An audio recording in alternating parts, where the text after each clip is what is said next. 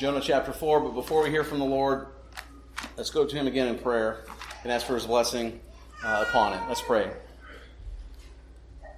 Dear Lord, our Heavenly Father, what a privilege we have being your people now and being in your presence. And we pray, dear Lord, give us ears to hear and eyes to see and open hearts to receive from you now as you speak to us. Lord, we pray, arrest our attentions and indeed remove all of those distractions that swirl around in our minds. Help us, Father, to hear and to receive. Help us to bend our lives and our wills towards you. We pray that the instrument of your word this morning and the meditation of all of our hearts would be acceptable in your sight. We ask this all in Jesus' name. Amen. Jonah chapter 4, starting at verse 1. Please give your attention to the reading of God's word.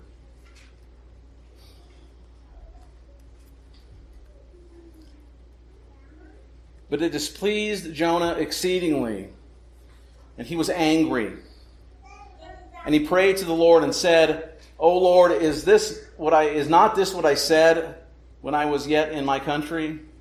That is why I made haste to flee to Tarshish, for I knew that you are a gracious God and merciful, slow to anger and abounding in steadfast love, and relenting from disaster.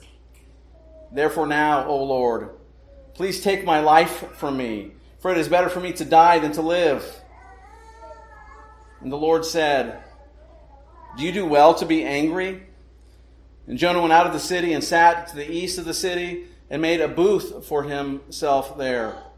And he sat under it in the shade till he could see what would become of the city. Now the Lord God appointed a plant and made it come up over Jonah, that it might be a shade over his head, to save him from the discomfort. So Jonah was exceedingly glad because of the plant. But when dawn came up the next day, God appointed a worm that attacked the plant so that it withered. When the sun rose, God appointed a scorching east wind, and the sun beat down on the head of Jonah so that he was faint. And he asked that he might die, and he said, It is better for me to die than to live. But God said to Jonah, Do you do well to be angry for the plant? And he said, Yes, I do well to be angry enough to die. And the Lord said, You pity the plant for which you did not labor, nor did you make it grow, which came into being in a night and perished in a night. And should I not pity Nineveh, that great city in which there were more than 120,000 persons who do not know their right hand from their left, and also much cattle? So for the reading of God's word, indeed the grass withers and the flowers fall, but the word of our Lord endures forever.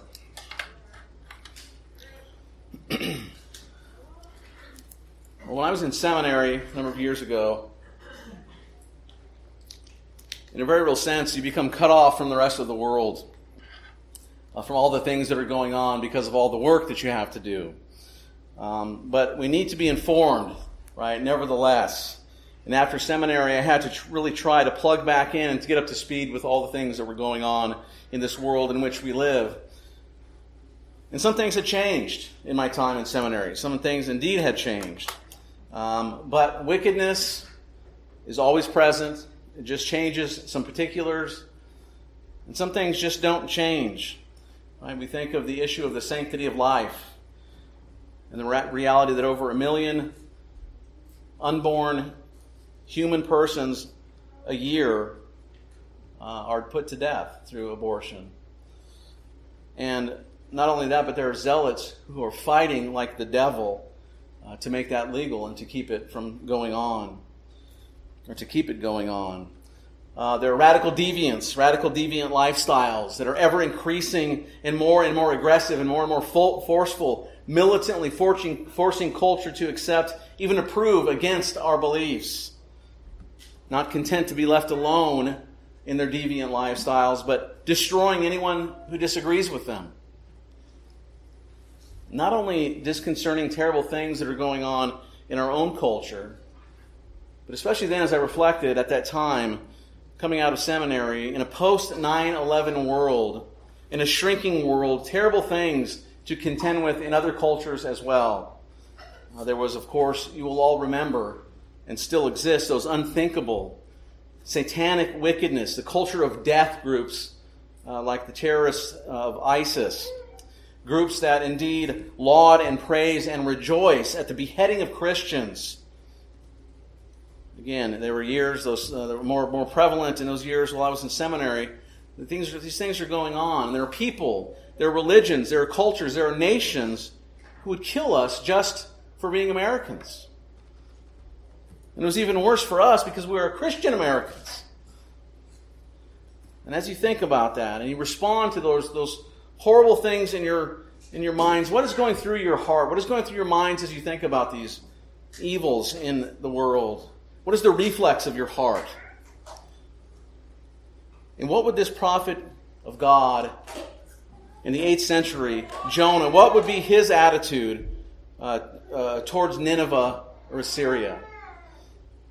We've seen so far in this book of Jonah the rebellious prophet in chapter 1, the repentant prophet in chapter 2, the renewed prophet in chapter 3.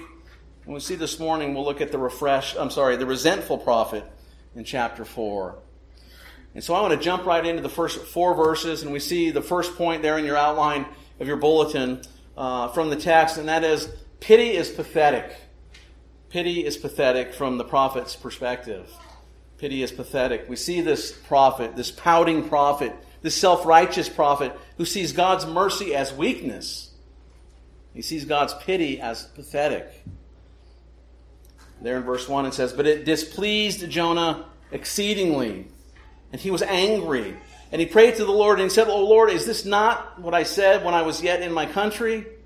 This is why I made haste to flee to Tarshish, for I knew that you are a gracious God, and merciful, slow to anger, and abounding in steadfast love, hesed, and relenting from disaster. Therefore now, O Lord, please take my life, for it is better for me to die than to live.'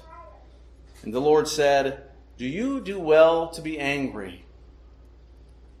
Right, where it says there in verse 1 that Jonah it displeased Jonah. It says he was greatly displeased. And the word there is the word that we looked at in chapter 3 is evil. Literally, it's the word evil. Literally what it says is, and it was evil to Jonah, a great evil, and he became hot. He burned. And why is Jonah hot and burning and seeing this as a great evil? Because of God's grace to the Ninevites. The worst thing to Jonah is that the Nineveh, that's this city, repented and God showed mercy to them. God is merciful. And Nineveh seeks him. In the end of verse 1 it says, he was angry. Again, he was hot. He was burning. And this is a wordplay on what we'll see the discussion at the end of this chapter. Jonah, in his displeasure, we see here it's only the second time in the book that Jonah prays. The first time Jonah prays was from the belly of the great fish, recall. Jonah prays from this belly, which ended in this glorious declaration, recall. Salvation belongs to the Lord. But in the second prayer that we see here in Jonah 4, it differs greatly in tone and content and desire. First, Jonah is celebrating God's faithfulness, right? And he holds up this same thing that in 2 Jonah he complains about and he grumbles about. Your loving kindness is great. Your hesed is great. But now when it's applied to his enemies, he doesn't like it any longer. It's the same saving nature of God that makes him hot. God sends his prophet out and many are saved. And you think that this prophet of the Lord would rejoice. But no, he does not rejoice. He responds in anger, in burning, with a death wish, asking God to take him out. You see the irony throughout all of this? The first time he prayed, what was he saved from? Death. Now he sees others saved by the same grace of God from death, and he says, it would be better for me to die. Take my life. Well, he could have died a little while ago, a couple of chapters ago, but God saved him when he cried out to him. And God has heard others and saved them, and therefore Jonah wants to die. And this is just like a spoiled child who is ecstatic about a gift that he's given until he sees that everyone else got a gift also. Then all of a sudden it's not so good. Jonah is no longer fond of God's mercy, now that God has freely given it to others, this mercy. And then finally, God's response to Jonah's displeasure, he says this, Jonah, are you justified in being angry? Is it right for you to be angry? Do you do well to be angry, Jonah? Do you have a right to be upset? And these questions expose the prophet's heart. They expose to him, they make known what is really going on inside of Jonah, what his real sins are, what his frustration is all about. Then the next point we see, number 2, is the prophet's personal pity in verses 5 to 10. The prophet's personal pity. We first saw Jonah's attitude, it was towards God. Pity is pathetic. And now we see that Jonah starts to see God's mercy, that it is only rightfully his. It's his own personal pity. And notice the first scene of the narrative, how it ends, with God asking the prophet and direct question. And then the next scene opens with Jonah getting up and storming off. Basically, he says, I don't have to answer you because I'm irritated with you. Again, like that spoiled child. The creature telling the Creator, I don't want to talk to you right now because of this awful thing that you have just done before me. And he storms off to the east and he sits in the desert hills of Nineveh, which is modern-day Iraq. It is very dry. It is very hot. It is very arid. The text makes it clear that it is an unbearable place to be because there was no shade, there was no cover. And we know this because Jonah had to try and make a covering for himself. And he sits there and hears the prophet of God fuming at God. Right? The prophet of God fuming at the Lord. It says he sits down to wait and see just what would happen to the city. We aren't told exactly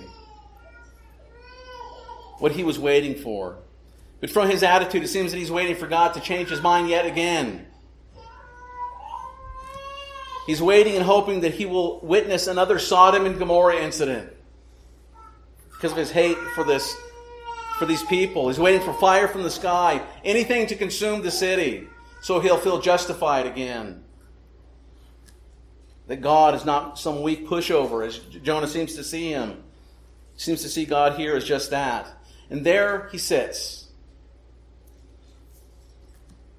In verse 1 we are told he is hot, he is burning. Now literally, he is hot and he is burning.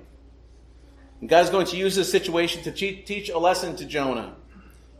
In verse 6 it says that God ordains a plant. He appoints a plant. And this plant is a physical parable. A story Jonah can have feelings for and watch and experience because it is detached from his own circumstances. And it will be used much like the prophet Nathan did to King David that we heard in our Old Testament reading. Nathan tells David the story, and so David can rightly evaluate the situation about a rich man with many flocks and a poor man who had a single lamb that was like a child to that man. He loved this lamb. And the rich man takes that lamb and prepares it for a meal for a traveler. And David is outraged. He's outraged because he thinks it is just a story. And then Nathan tells him what? David, you are that man. And the parable exposes his own sin. God saves Jonah here through this plant. He saves him from his discomfort. And again, the word there for discomfort is evil. He saves him from this great evil in verse 6. And he appoints this plant like he appointed the fish. And it gives him living shade. Now Jonah is shaded and he is comforted. Shade is a matter of life and death in the great heat. I don't know if you've experienced that kind of dry, intense heat where there is no cover. My family used to live in Nevada. And one time we were outside for too long and I had too little to drink and I had heat stroke. Very real thing, a very dangerous thing. Water is critical. Cover is critical for survival. When we look at the situation that Jonah's in at this time, we see the humor there in verse 6. In the poles that we see, right? Jonah is overjoyed. He has a great joy because of this plant. In verse 1, he was greatly displeased. But in verse 6, see the opposite extreme. He is full of joy and gladness because he has gotten some shade. And then verse 7, God takes back the plant by appointing a worm that comes and kills the plant. He ordains this worm to go and do so. And Jonah is again greatly distressed. He is very unhappy. And then God appoints one more time. Now he ordains the scorching wind, the scorching east wind. And these winds blow through the desert heat and they pick up heat and momentum as they go. It's like some of you may have heard if you've ever been to the West Coast, the Santa Ana winds, when it's already hot and the winds blow and all of a sudden you get blasted with this 50-mile-an-hour furnace-like wind. It's unbearable. And this, of course, is adding greatly to Jonah's discomfort, but he considers a great evil. And so God sent the worm to take the plant, then he sent the wind to blast the heat. And there's Jonah, hot on the inside and now hot on the outside. He's burning in and out, inside and out. And what is his response? It's the same as before. He wishes to die. In verse 8, it is better for me to die than to live. And God asks the exact same question again. Jonah, do you have a right to be angry? Are you justified, Jonah, in your anger? And the author sets up here in these two scenes that are nearly identical. And the purpose is to get this point across. Right? Jonah has just seen what? He's just seen 125,000 people repent and turn from their sins and come to God their Maker. What is Jonah's response? He's so upset that he wants to die. And God says, do you have a right to be angry, Jonah? In the very next scene, this plant grows. It shades him. He's very happy. And it dies, and he is now in grief. He's grieving, and he wants to die. And God asks him the same question. Do you have a right to be angry? And we should be noticing here in this episode, in this telling of events, the repetition of words and scenes and questions. They're given with intention. God is trying to teach him something with this second story that he should have learned already when he saw the first. Right? When God acts to spare Nineveh, Jonah is exceedingly displeased. When the plant comes, he's exceedingly happy. And then he's angry when the plant is destroyed. Just like when he was angry at God saving the sinners in Nineveh. And he is angry. He is angry in both, enough to want to die. And in asking God in both of these instances, God asks, do you have a right to be so angry? And as the section concludes, we see our third point there from the text, verses 9 to 11. And that is God's providential prerogative. God's providential prerogative. Verses 9 to 11. And that is just this, that God has the right to be who he is and to extend his mercy to whomever he desires.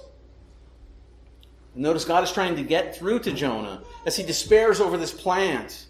And it's really comical. It is so absurd what is going on. Jonah is so distraught over this plant's death that he wants to die.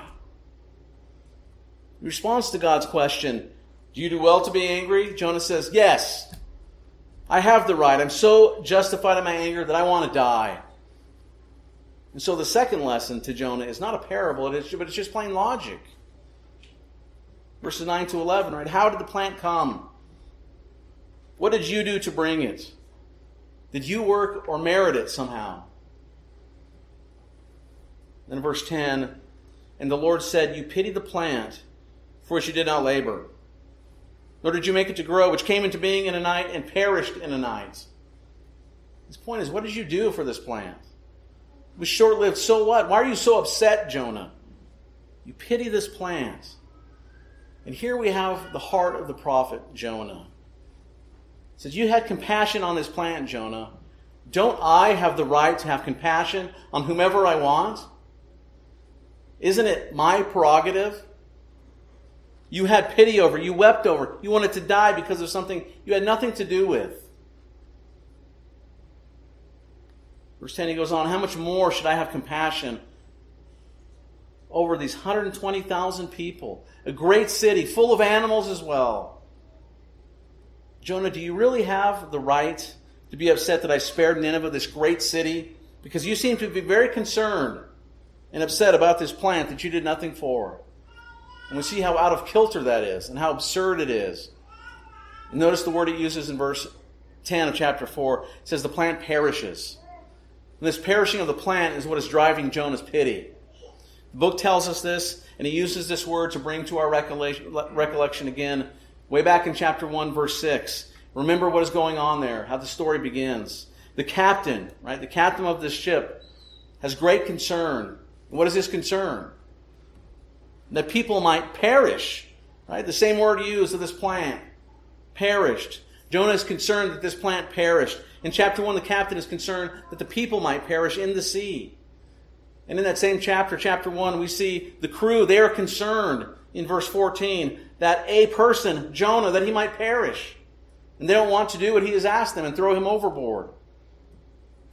Then in chapter 3, right, we see in verse 9, the king of Nineveh has a great concern. His great concern is what? That his people might perish. They might perish. But notice the only thing that the prophet is concerned about at all, over anything perishing, is when this plant that's shading him dies, when it perishes. He had no concern for any of those people all the way through this text. He had no pity. He had no compassion. And this is the first time that he's expressed a concern for anybody or anything. And it's a plant that he had nothing to do with. And so God puts him to that final question. He repeats, do you have a right to be angry? Do you have a right to be angry? And then finally he asks, don't I have the right to have compassion on Nineveh? You see, God has built this all up to ask Jonah this very question. Is God allowed to have compassion on people, or is he not? Is that his prerogative, or is it not? Is God allowed to show mercy or not, Jonah? Isn't that God's right? God begins to list all the reasons why Jonah should be concerned in verse 10 there. He says, Nineveh has 120,000 people who bear my image, by the way. And they are so morally corrupt, they are so spiritually and morally bankrupt, they can't tell their right from their left. They are so steeped in wickedness. They are just depraved. And you're concerned about this plant? Do you care at least if I tell you there's also a lot of animals there? Maybe then you'll be concerned. You seem to be very concerned about the plants and the environment. There's lots of animals there, lots of cows, Jonah. Shouldn't you care? If not about the people, how about these animals? Don't I have a right to care? Because I planted these people there. I made them to bear my image. And I've given them that they may reflect my glory. And I've made these animals. And you didn't even make this plant, but you cared, you cried for it. You wept about it. God's purpose is, of course, to show Jonah's hypocrisy in all of this. Because Jonah rejoiced in God's mercy when it was to him a sinner. But there's no room for rejoicing when it's other sinners who were brought to salvation by the same great mercy of God. Jonah wants nothing to do with it. And the book ends, oddly enough, famously, with no resolution. It's just a question. We're never told how Jonah responds. We don't know what Jonah did with this final question from God, if his attitude or anything changed. We're left wondering with this tension that is revealed from this story. What is the resolution? We wonder if Jonah ever gets this message. And I wonder if he cares, or he learns to care at all for these people, these sinners who are lost in their ways, who are lost and dying. And I wonder if he ever learns to compare himself to them, the prophet to the Ninevites, the one born in the covenant, tutored under the covenant, under the law of God. Yet when God commands him to do something, he rebels against God, and almost at the cost of his life and other people's lives as well. Does he ever realize that he is joined to Nineveh in more ways than he thought? That he is a sinner just like them, and yet God showed him mercy. Can't he also show them mercy? And I wonder if he ever desired to pray for Nineveh, to see them continue in repentance, to see them join to the covenant people of God. And we have to wonder, was he ever moved? Was he ever moved and wept like Christ did? Like Christ had compassion on that hill as he overlooked the city, waiting for the destruction? Did he ever raise up like Jesus when Jesus said, "Oh, Jerusalem, Jerusalem"? Did Jonah ever say, "Oh, Nineveh, oh, Nineveh, how often I wanted to gather you in like a hen gathers her chicks, but you would not have me"? Was Jonah ever like the greater than Jonah that we read about in Matthew 12? Was he ever like that? Jesus, this Jesus who had mercy and compassion on those who were wayward and vile and black with sin, knowing that they were lost in sin, dead and depraved in more ways and to a greater degree than they could ever comprehend. And even Christ, knowing his own people were rejecting him and seeking to kill him, he is heartbroken because they could not see that after this offer that was before them, that grace could be theirs. Our Lord and Savior was so broken in that mercy that he was willing to have his body broken that he might redeem sinners from this position, that he might bring them into fellowship with their God, and that he might save wayward Ninevites like you and like me. He was willing to spare no expense in order to bring his people into the fold of God. So much so that he took wrath upon his own father, the wrath of his own father that was deserved by us. Well, I do wonder if Jonah ever got it, as you probably do, but I wonder if we ever get it. Do we get it? Do we care about the wicked? When you hear and think about all these things in our culture and all the evil that is championed in our culture, and when you heard of a nation and a religion that is trying to destroy us, or how that wicked reality is politicized in our country, was there ever even an ounce of compassion in your heart as you think about these things? Or do we only cry like Jonah for justice? That's the reflex of our flesh, right? Take them out, Lord. Take them out. And Jonah was half right. He knew that sin deserved judgment, even as we are aware of that.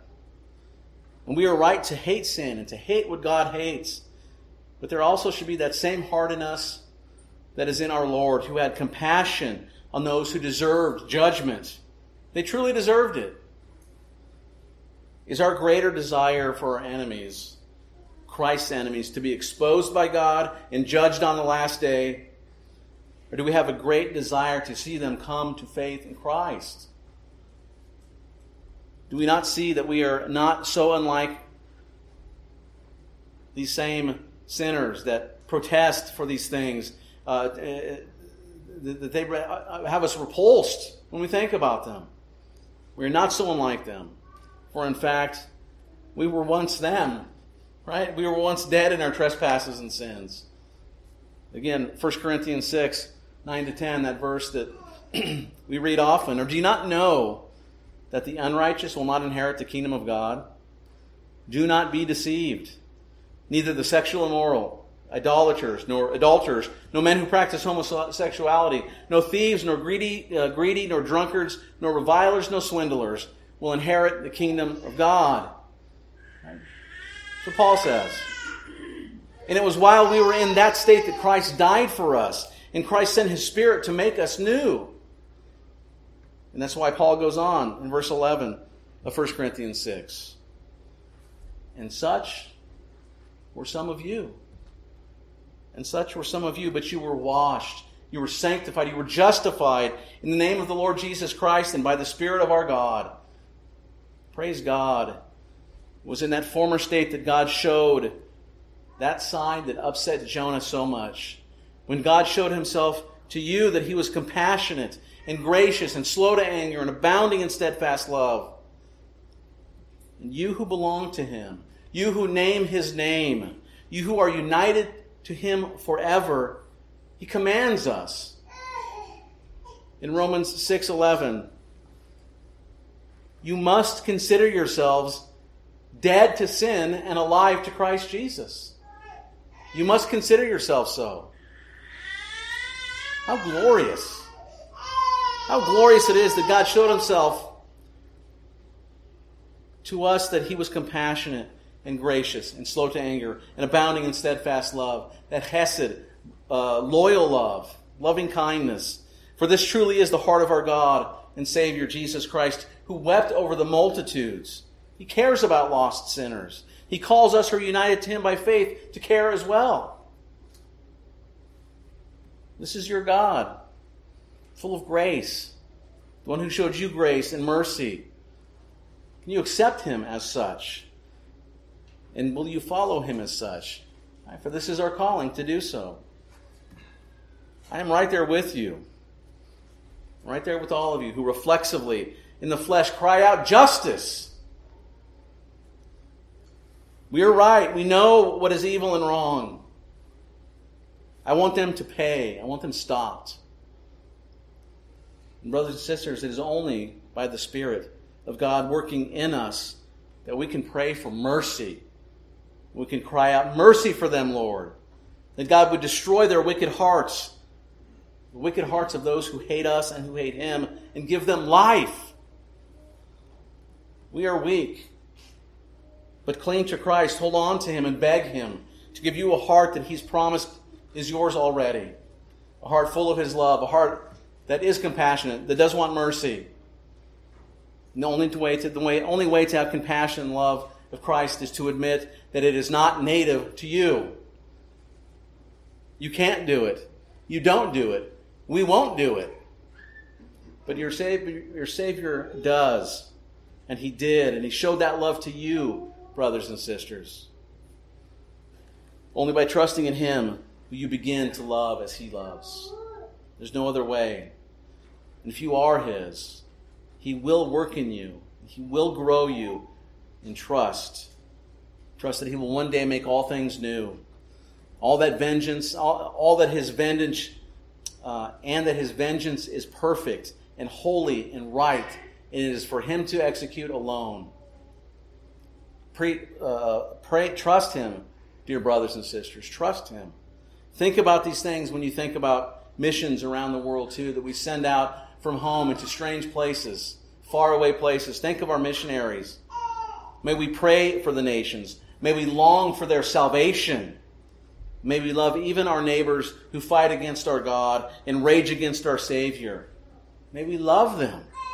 And may that love be shown in our lives and in our praying for God to stop them by giving them life and sparing them from the punishment that they deserve. Always remembering, right, that we too deserve that punishment.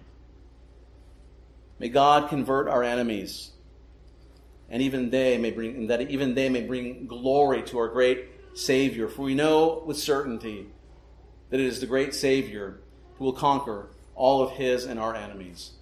Praise God Almighty. Amen. Let's pray.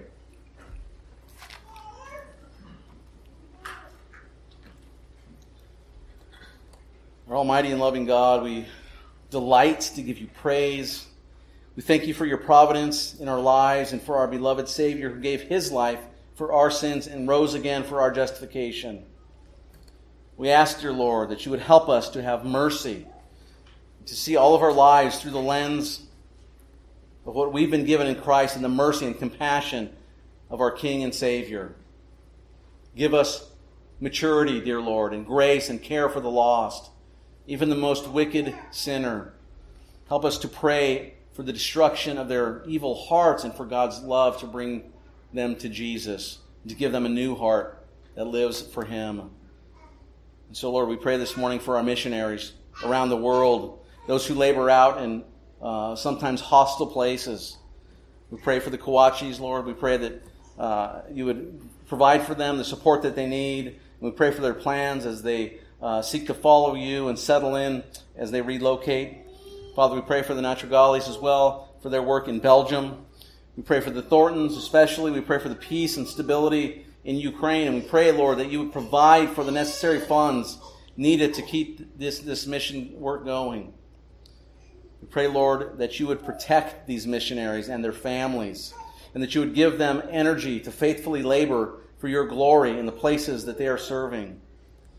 Lord, we do pray for your word as it goes out in the world, that it would have its full effect, that it would bring your people in. Father, we pray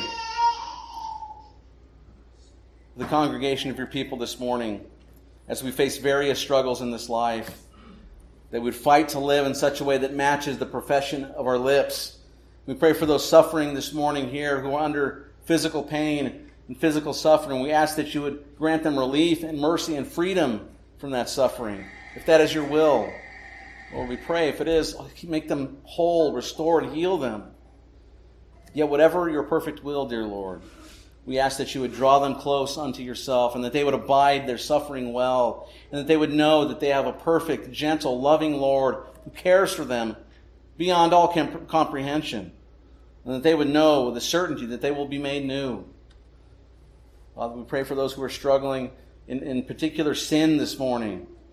We ask for release from these things. We praise you that you don't give the full picture of our brokenness to us all at once. For if you did, Lord, we would be undone. We thank you for growing us, for your patience with our slowness.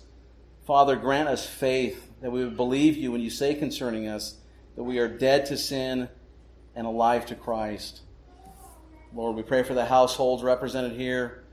Lord, we pray that you would forgive our failure in these various roles. Grant to us that we would long to rightly be who you have made us in these roles. Lord, we pray for our children. Lord, we pray that you would bless them and keep them. We praise you for the Prokratskys' baby. Lord, we pray that you protect Becky and this covenant child that you're knitting together in her womb. Lord, we thank you and we pray that you would bless them indeed. What a wonder and blessing are covenant children to us, and even more so to you, who love them beyond our understanding. Lord, we pray for your people, whatever state they may be in, that you would bless us, and that you would give us hearts that seek you in all things. We pray for your people, whatever hardships we may be going through in this life, that we would see you, our God and King, are faithful and gracious and good to us, and that you love us with a perfect love. Dear Lord, we ask, work through us, even us, to be the light of Christ in this world.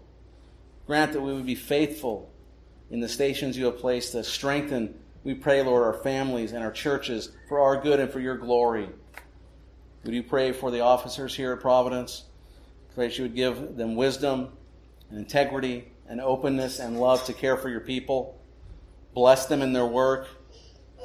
Father, we remember specifically our sister Lori Baumgarten this morning. We pray that she would continue to grow deeper. That is her desire, to grow deep in your word and in comprehending your immeasurable love and your immeasurable wisdom. Father, we pray for the Bell family as well. Pray that they would be faithful to you in all things. Pray that you would continue to grant to Doug thankfulness for all of your blessings. We do pray, Lord, for the Byler family as well. Continue to grow and to lead them. Assist them in the rearing of their children. Encourage them and enable them to develop in their family worship. And we pray, Lord, that you would use that to instill in them the habit and delight of worshiping you. Lord, we pray for all of us. Be merciful unto us. Provide for our physical needs. Strengthen us spiritually. Keep us from growing satisfied. Keep us from growing fearful. But strengthen us and conform us evermore into the image of our King, your Son, Jesus Christ. For it is in his name that we pray all these things, praying now even as he has taught us. Our Father, who art in heaven, hallowed be thy name. Thy kingdom come, thy will be done, on earth as it is in heaven. Give us this day our daily bread, and forgive us our debts, as we forgive our debtors. And lead us not into temptation, but deliver us from evil. For thine is the kingdom, and the power, and the glory forever. Amen.